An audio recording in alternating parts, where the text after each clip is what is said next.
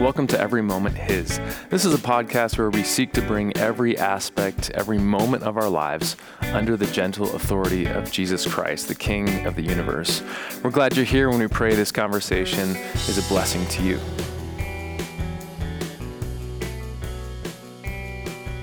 Good morning, Pastor Tim. Hey, Pastor John. We're going to talk about the Methodists today. I'm excited for the conversation about the Methodists. Why are we doing these podcasts? We are doing this because, we did a class on denominations last summer, and everybody showed up for it. Everybody was very interested, and so lots of questions because maybe people grew up Methodist, or Right. they have friends who are Methodist, or ELCA, or Presbyterian, or Roman Catholic, or Eastern Orthodox, or whatever. And so I think the question of denominations is very interesting for people. And I think I found when I taught that class that it becomes an opportunity to teach theology, Yeah.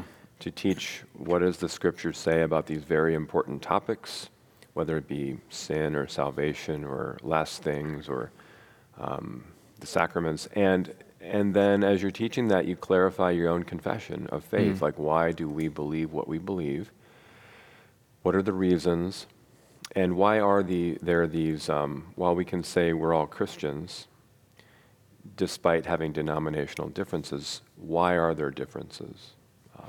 Yeah, good. So we want to help people understand the distinctions. Yeah. We don't want to be overly critical. Yeah, we're not here to flex, and be Yeah. like, hey, LCMS, Lutheran, best church there is, Yeah, get out Like, of town, everybody else. Everybody else is just, you're doing it wrong. No, we know Christians from these confessions. Sometimes we've spent time in these confessions of faith, these denominations. But it's worth a conversation to say, well, why do we practice or believe certain things differently? And from an LCMS Lutheran perspective, we're going to take the scriptures very seriously. We're going to take the history of the church, the tradition of the church seriously too. Not equally, but seriously. And so we're going to start with the Methodists. And I chose to start with the Methodists today because I think I talked to you about this, is that I run into so many people who say, I grew up Methodist, or, I went to a Methodist VBS with my grandparents or something. And so a lot of people coming into our church, their point of reference for their Christianity is the Methodist Church. It's almost like we have a lot of people who have a Roman Catholic background who come into our church, but for Protestant background, a lot of times it's Methodist. Yeah, you're right. Methodist, either that or ELCA possibly coming into our congregation. And when I ask people, well, what is specifically do you remember about the Methodist Church and its teachings? Is there anything that makes you stand out as a Methodist? A lot of times people will say, I don't know. Yeah, and that might be a bit of a critique of the tradition as it is now.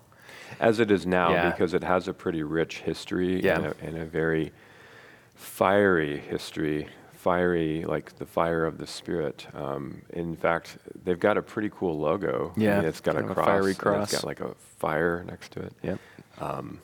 And I think there's a reason for that, and we'll talk about that later. So sort of our method in talking about Methodism is that we're going to first talk about the history and really what the church in its formal writings or documents would say. This is what we stand for. However, as we'll find out with a lot of these church bodies, the church body is not now what it originally was. It's changed. In many cases, this is an effect of what we call liberal Protestantism, in which the things that we say we believe don't mean what we say they mean. They mean something different. Okay. We have to reinterpret. So the labels are kind of changed. Yeah, maybe? we have to redefine what things mean.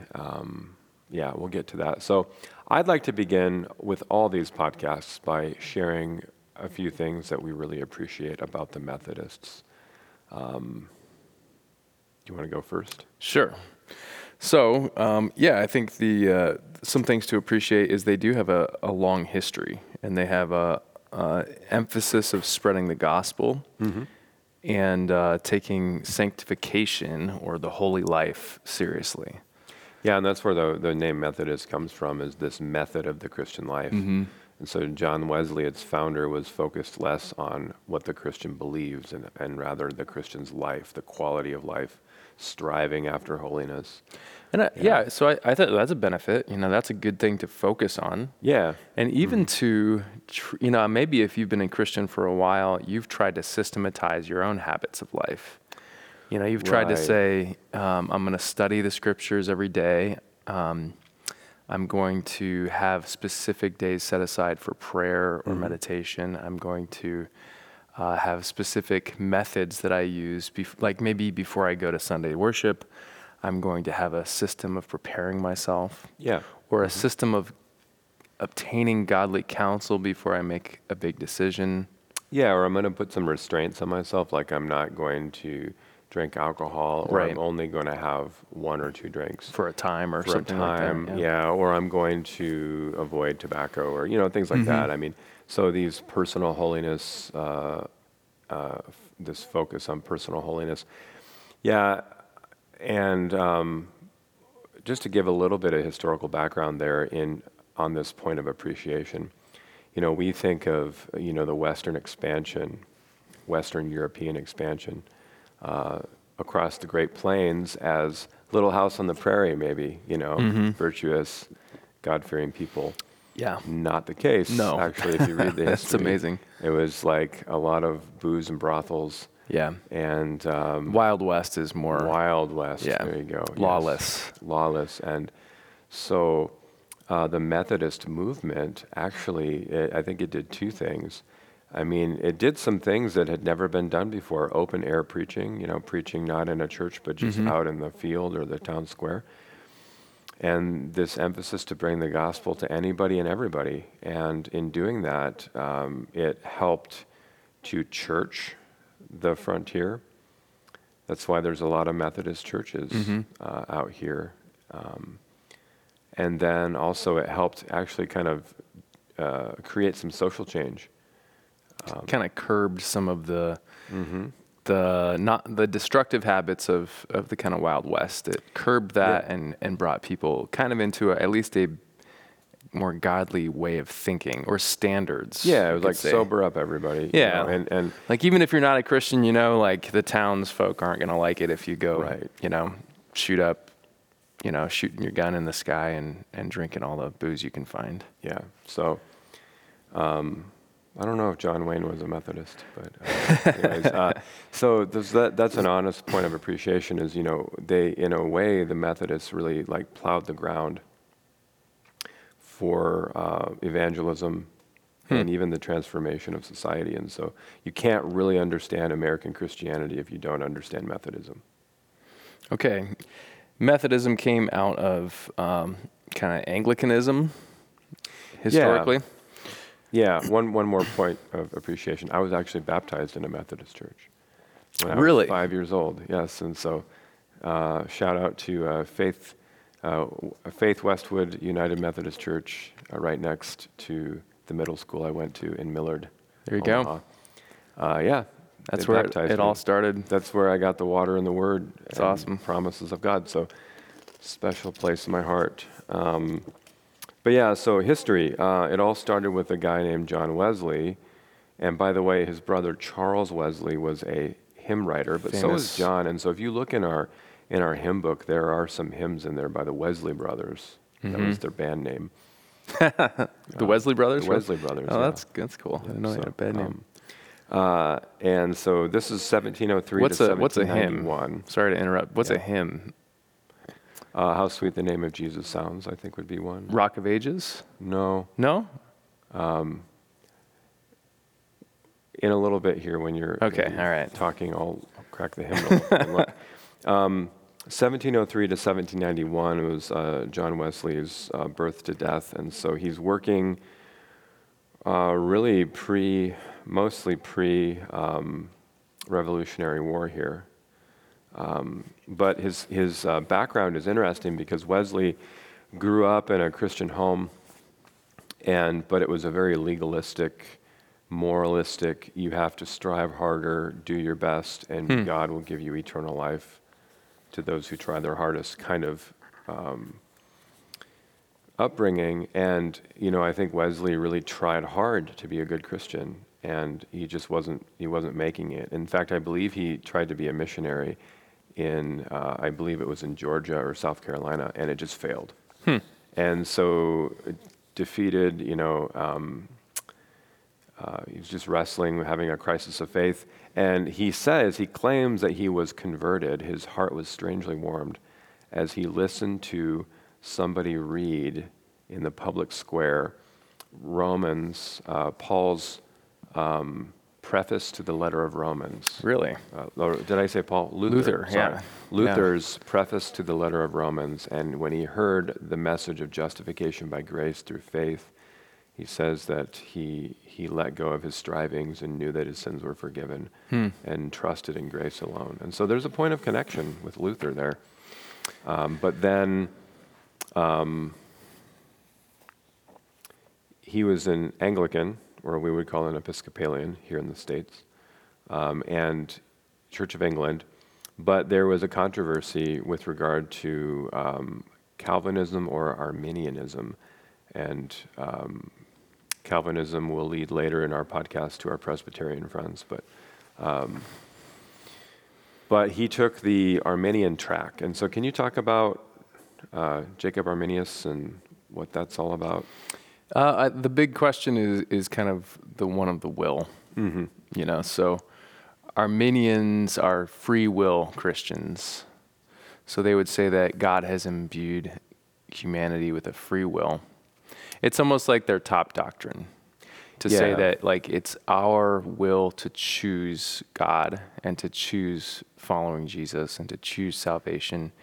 And it tends to ignore all the scriptures that say the opposite of that say humans are bound in their sin unless God comes and frees them, or no one can find the Father unless the Son reveals the Father to them. And so these kinds of things, they just don't tend to have on their priority list, I guess you could say. So for them, it's all about, we would be able to choose God and able to make that rational decision to follow him. And Calvin would say no. And we'll get into more of this later, but Luther would say no too. So that's kind of that's what they ended up on, that free will side of things, which really marries well with the American mindset and the American experiment of kind of following your destiny and making much of yourself and fulfilling your American dream. Yeah, that if I can imagine it, I can do it. Yeah. And this idea, well, when we talk about free will, I mean, we as Lutherans would say that we have a free will. So it seems when it comes to like, I chose to buy barista's coffee today instead of, say, Starbucks. Now, how much free will we actually have in decisions like that, it gets a little tricky, because had I decided I'm not going to have coffee today, that would have been a different question. Like I would have probably convinced myself, I think I need to have some coffee this morning. When we're talking about matters of salvation and reaching out to God and being converted, in the Lutheran confessions, and we would agree with Calvin on this, is that we don't have the free will, not because our wills aren't free, but because they're bound to something else. They're bound to sin. Yeah, so they're not free in regard to choose what is good. And you can just logically prove this by experience. So I can just say, hey, if you had free will right now, you could choose to stop sinning for the rest of your life, and you could accomplish that. So even for Christians, our wills are still conflicted. They're in a situation, right? They're in a situation, yeah. And and the Christian life is that struggle, you know. But I think it's even more than this question of, can I choose to follow Jesus? And Wesley would say that when Christ died, he basically earned or gave to every human being this spark of free will by which they could choose Christ. But I think it goes deeper than that, because one of the things I've heard said is that God would never give us a commandment that we couldn't keep. And I think that if you take Methodism in a certain direction, there are some Methodists who would say, well, yeah, God wouldn't give you a commandment that you couldn't keep. That wouldn't be fair. Yeah, so therefore, keep them all. And you can. Yeah. But our sin is not just that we make bad choices. Our sin is that we have this corrupted condition in which we always fail to do all that we are to do, and we always fail to avoid everything we're supposed to avoid. Yeah, so in our confessions in our congregation, we say, often, I confess I am by nature sinful and unclean. And so it's not that it's not just that we have chosen to sin occasionally, but it's that our nature is imbued with sin right now, and we can't just brush it off. It's right. One good analogy is we have a corrupted operating system, for computers. Yeah. There's just something in there that no matter what program I try to run, it always has an error. No matter how many times you reboot. Yeah. And God gives us commandments, and just because we can't keep them doesn't mean the standard changes. It's like if you had narcolepsy as a driver, and you would get pulled over, for falling asleep at the wheel on the interstate, or even worse, running into something because you're falling asleep while you're driving. The fact that you have that condition doesn't change like the speed limit and the rules of the road, right? Yeah, they're like, oh, you have narcolepsy? Okay, You're no good. problem then. Yeah, or you couldn't have followed that law, so or you therefore have terrible it doesn't vision, apply to you. Yes. So the law, the standard, it rests in God and His person, His being, and what we were called to be in the beginning before sin entered. And so the standard doesn't change just because we can't keep it. Yeah, and so the standard's there, and we would agree with Luther, Calvin, scriptures when it says we were dead in our trespasses. Yeah. Or we were blind. We weren't just sleepy in our trespasses. We were dead in them. Yeah, we were enemies of God. That Paul says, I think it's in 1 Corinthians chapter 2, that the natural man, the person who's not converted, does not receive the things of the Spirit of God. Nor can he, right? He says no can he. Or those who are in the flesh are cannot hostile. please God. Yeah. They cannot please God. And so I think the main critique that we'd have of Methodism is that John Wesley and then Methodism following would have too high of a view of human nature. It's too optimistic about the good choices we can make and the ability to be converted of our own power, to choose Jesus, right? So this is the first major departure point. And just to summarize it for people listening, the Lutheran Church, our church body, is going to say, no, humans really don't have free will. They're bound to sin. They cannot be converted of their own will. Right. In fact, if anyone believes in God, it's because God has subverted their will and given them a new nature by the Holy Spirit. Yeah, and to speak in a scripture example, when Jesus in the Gospels in Matthew talks about the one who enters the strong man's house, right, and basically kicks him out and takes over the house. Yeah, he can't plunder his goods unless he binds the strong man. And we would say that strong man is the devil, right, or the power of evil. Yeah, and then the one who comes and plunders the house is Jesus, and He's the one who converts us. And while we might have the experience of surrendering everything to Christ or choosing Jesus, if you look under the hood of what's happening, it's the Spirit of God, because apart from the Spirit, nobody would ever choose Jesus. We would always find a way out, I think that's like if God gave you 1,000,000 years of life, in those million years, apart from his intervention, you would always choose yourself as God and never him. Yeah. So the issue is the problem is in the will. And in the Methodist Arminian way of thinking, no, the will is kind of a neutral actor. And the will can accomplish some movement toward God on its own. And so we say no. And so that's one of the major distinctions. You might think, well, what does that really matter? Why does it matter? Well, okay, and here's where we're going to get to a couple other critiques. All of theology matters, and it's all connected. It's like a Rubik's Cube. When you move something, something else moves. And like everything affects everything else. And so if you're going to say that the will has the power, even though God gives it the power to choose, the will has the power to choose Jesus and to keep the commandments, this is going to lead to what I would say is a view of sanctification. And by sanctification, we mean growth in living the Christian life, making progress in living as you're supposed to as a Christian. Now, in the Wesleyan or Methodist tradition, there's this idea of entire sanctification, where we can arrive at perfect maturity, that where we no longer are, or we might have a day or two or whatever where we go without sinning, that we've arrived at this maturity that is beyond, falling into sin. And so we're almost transcending our sinful nature.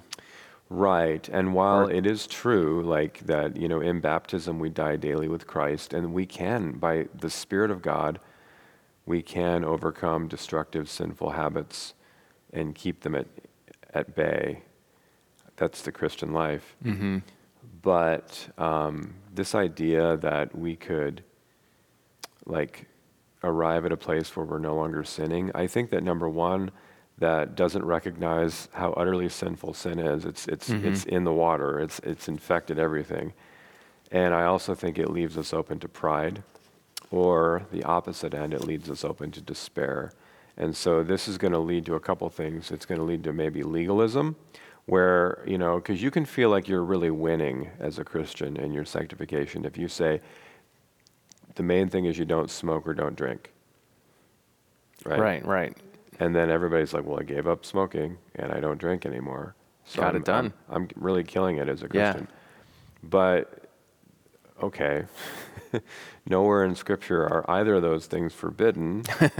And also, you could have other things at work in you, like a lovelessness towards others, judgmental spirit, pride. And so we would just say that sin is more subtle. It creeps underneath everything. Yeah.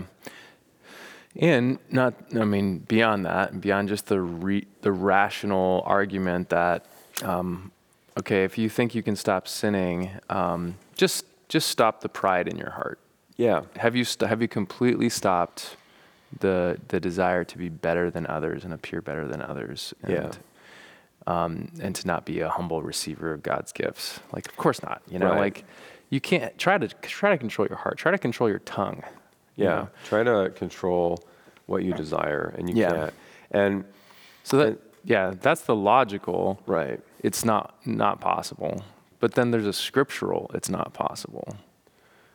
Right. And if you read Wesley's writings on Christian perfection, it's maybe I'm not a Christian. Yeah. You read it and it's like, wow, man, you had some genetics that made you predisposed for self-control. Holy living. Yeah.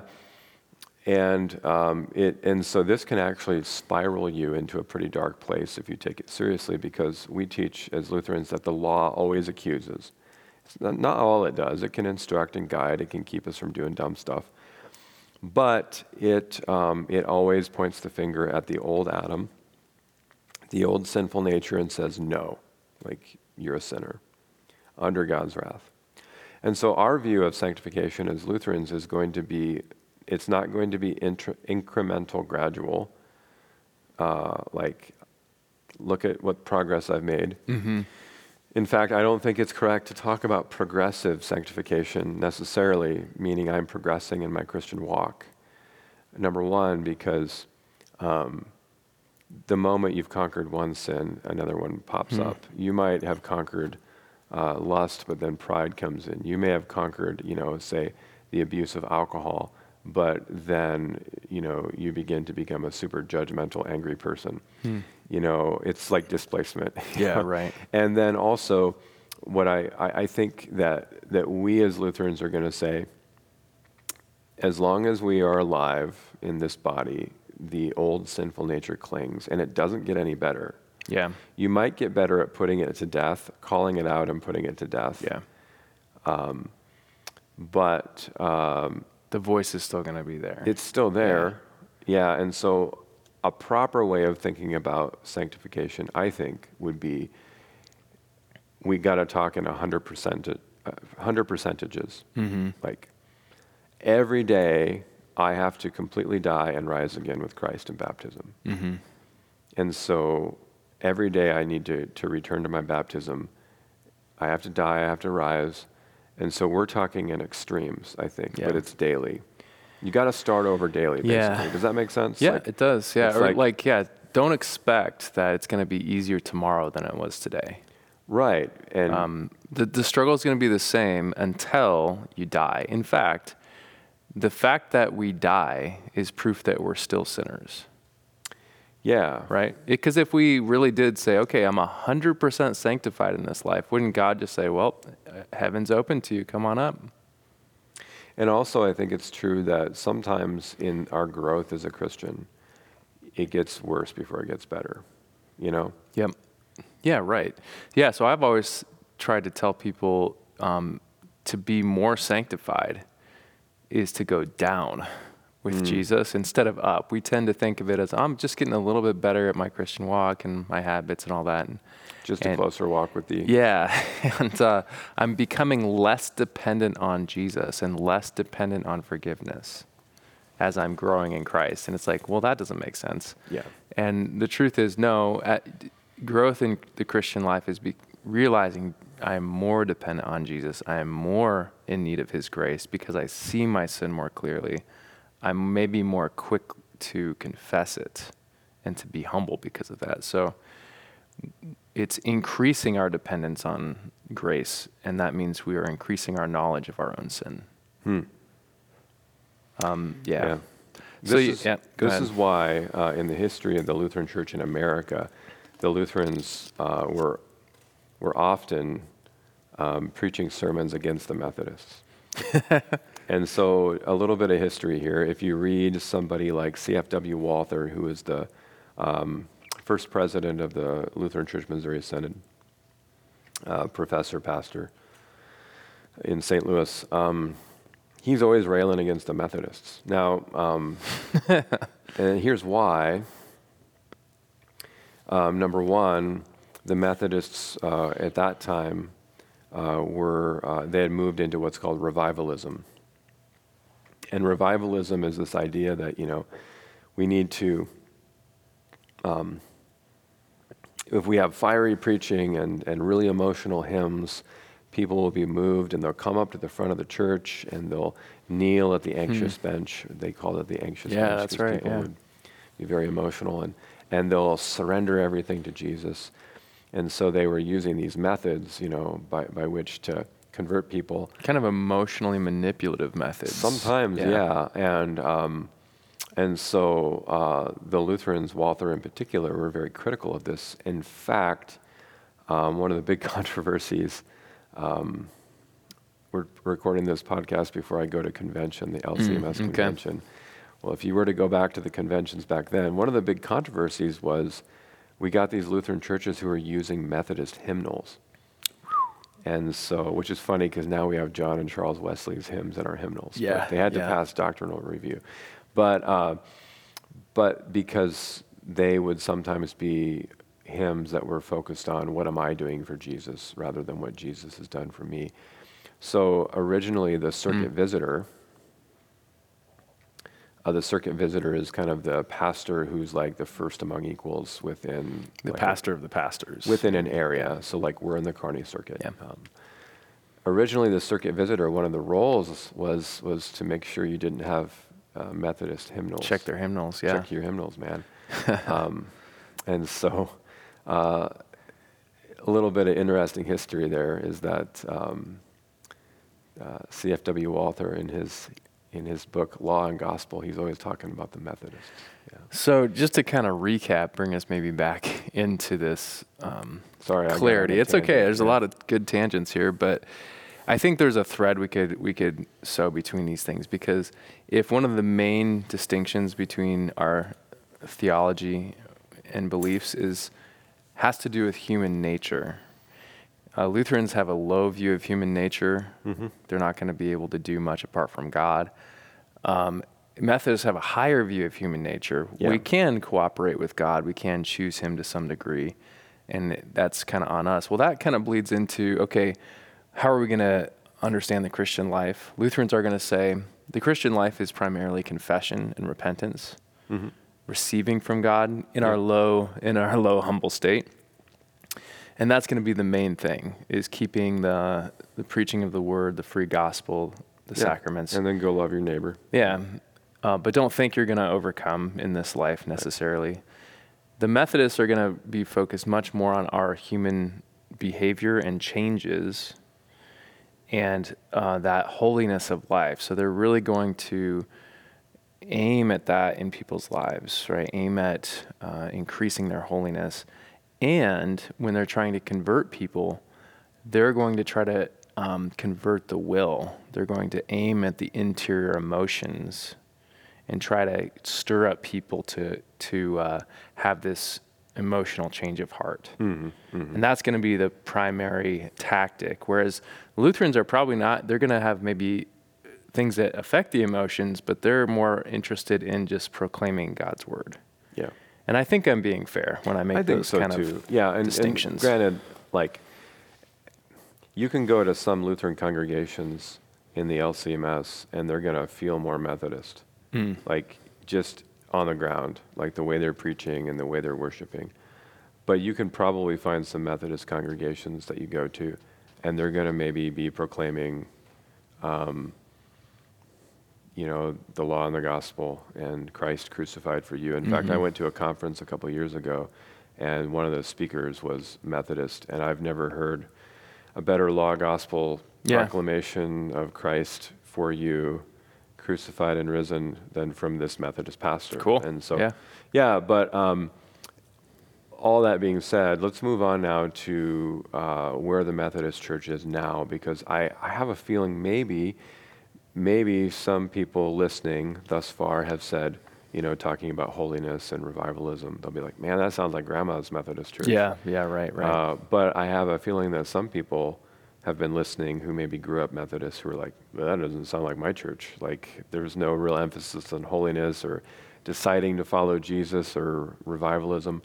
And that is because by and large, or I would say significantly, there's been a liberal move within the Methodist Church. And by liberal, what I mean by that word, the word liberal comes from the word where we get liberty, which means freedom. And so if we're talking about the freedom we have as Christians to live in the gospel and enjoy Christ's forgiveness, if that's what you mean by liberal, cool. Yeah. That's not what we mean. By liberal, it means the freedom to change Christian doctrines and teachings to accommodate to reason, experience, and culture. Okay. And so this is something that has moved through all Christian denominations. We'll get to this in the ELCA, the Presbyterian Church. And the Methodists have experienced this effect of liberalism in their denomination, the United Methodist Church, for decades. And yet only recently it's come to a head in which there's been a major church split. Mm-hmm. I just read the other day that 4,000 congregations have voted to leave the United Methodist Church this year, and 6,000 altogether since 2019. Yeah, so and I think maybe that we can say the Methodist emphasis on good deeds, piety, holy living tends to also correspond to a lesser emphasis on doctrine, truth. kind of unhitches it from that. And because of that, you're going to have and I have to commend the Methodists for the great concern they have for the care of society. This idea that you can change society. And I think there's valid truth to that. I don't think it's the purpose of the church. Yeah. I think the purpose of the church is to proclaim the gospel, which changes hearts, which leads us to live differently in society. Yeah. But sometimes the church then, here's what happens, is that the resurrection of Jesus Christ is no longer that Christ was literally physically raised from the dead as the first fruits and guarantee of your literal physical resurrection. It becomes a symbol of new life. Yeah. Jesus was not born of a virgin, but he's a simply divine human being who teaches us how we can be more like God and love our neighbor. And so then the purpose of the cross, church, right? Yeah, the cross is this amazing act of surrender and love in the face of enemies. And nonviolence, maybe. Nonviolence, yeah. And so all these traditional Christian doctrines, they get redefined, undermined, ignored, downplayed. And now the church becomes this vehicle for social change by which we, the church, we're no longer in the business of saving souls. Yeah. We're in the business of transforming society. You might hear, I don't know if this comes from the Methodist Church, but this idea of deeds and not creeds. Like, this is kind of what we're talking about. Like, there's like this push that we just need to lessen our focus on doctrine, creeds, and just really focus on what we're doing. And is it relevant to the world? Is it helpful? Or are we just kind of doing our own thing? And I think that kind of push can really easily get corrupted, because who's going to define what a good deed is? Yeah, and don't get me wrong, like, we as Christians should be working in our vocations to be good citizens, faithful in all of our responsibilities. But it's this idea that the church is this vehicle for, we're going to do it. And so what happens is you get a church that becomes an activist church rather than a gospel proclaiming church. And almost begins to kind of pander to political parties. Sure. To be, like a helper. Yeah. And so this is why, we've seen a lot of, this in the liberal Protestant churches, that there's no other gospel than the social gospel. And how this kind of went down in the Methodist Church is that, and here's just an example.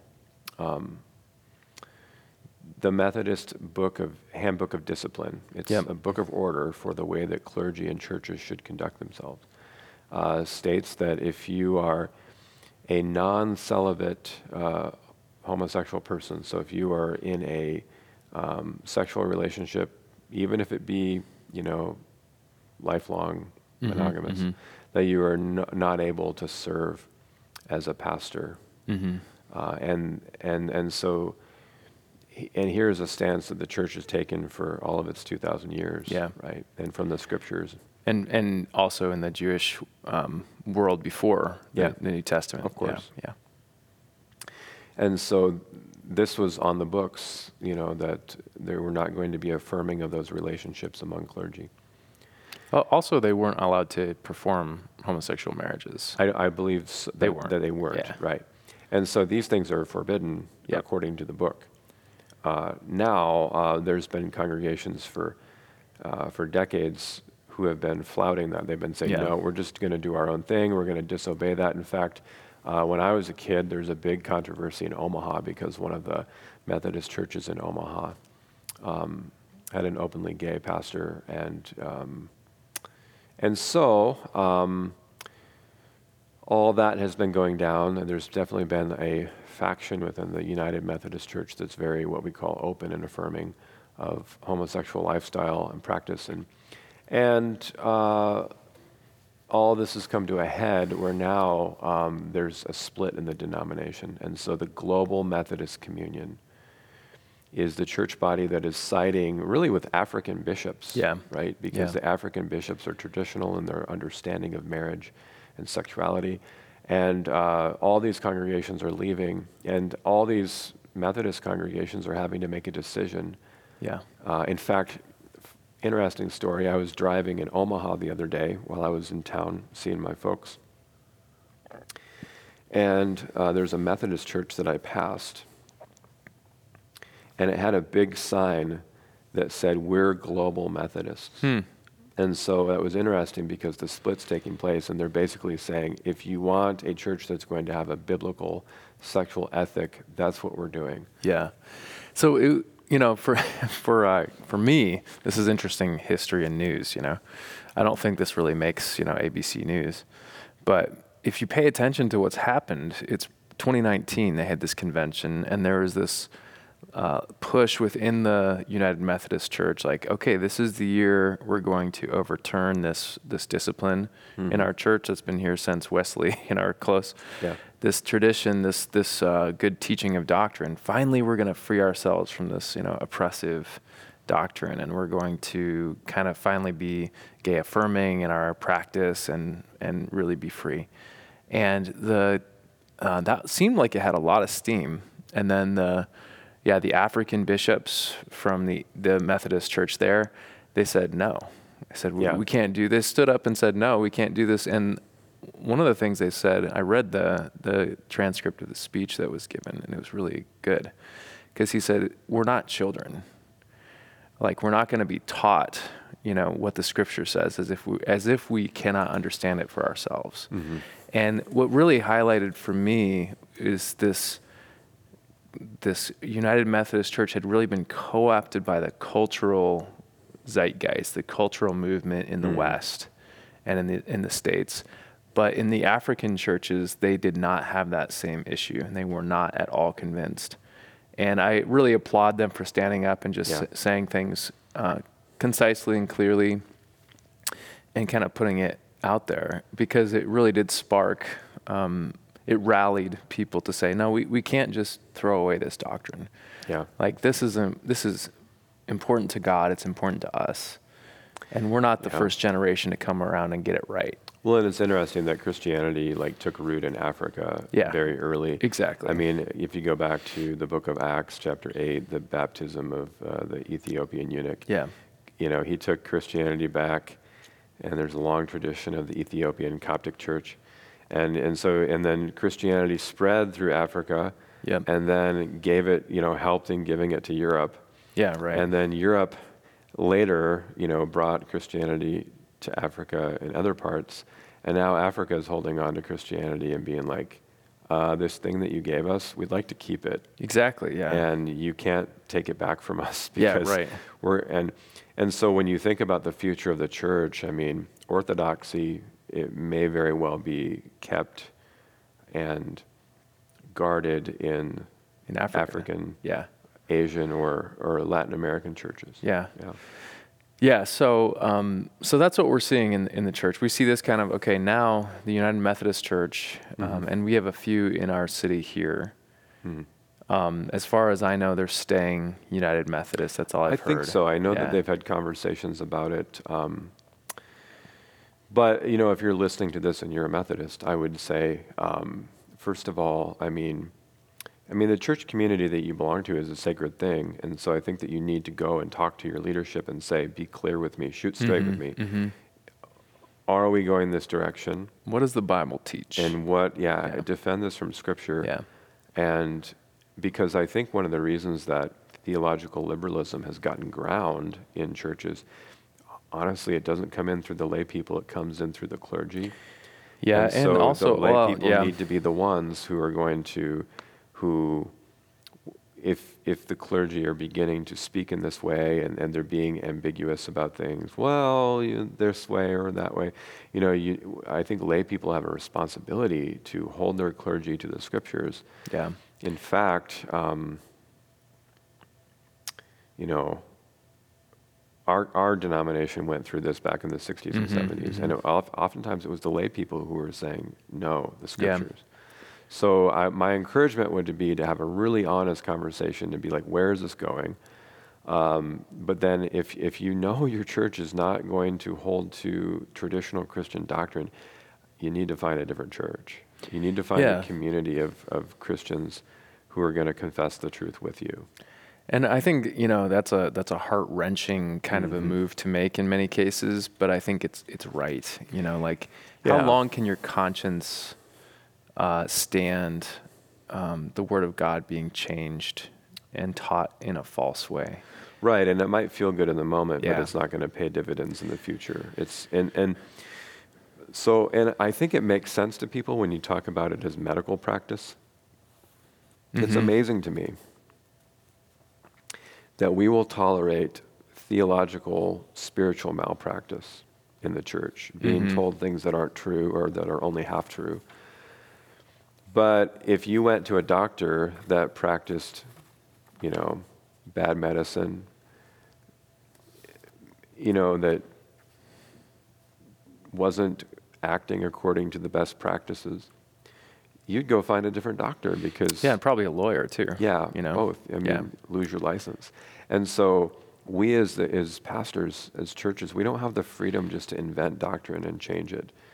And we'll be held accountable for that before God himself. And so, we should, as church members, we should hold our pastors and leaders accountable for spiritual, biblical malpractice. So, yeah. Yeah, it's their eternal souls, right? their eternal well-being that's at stake here.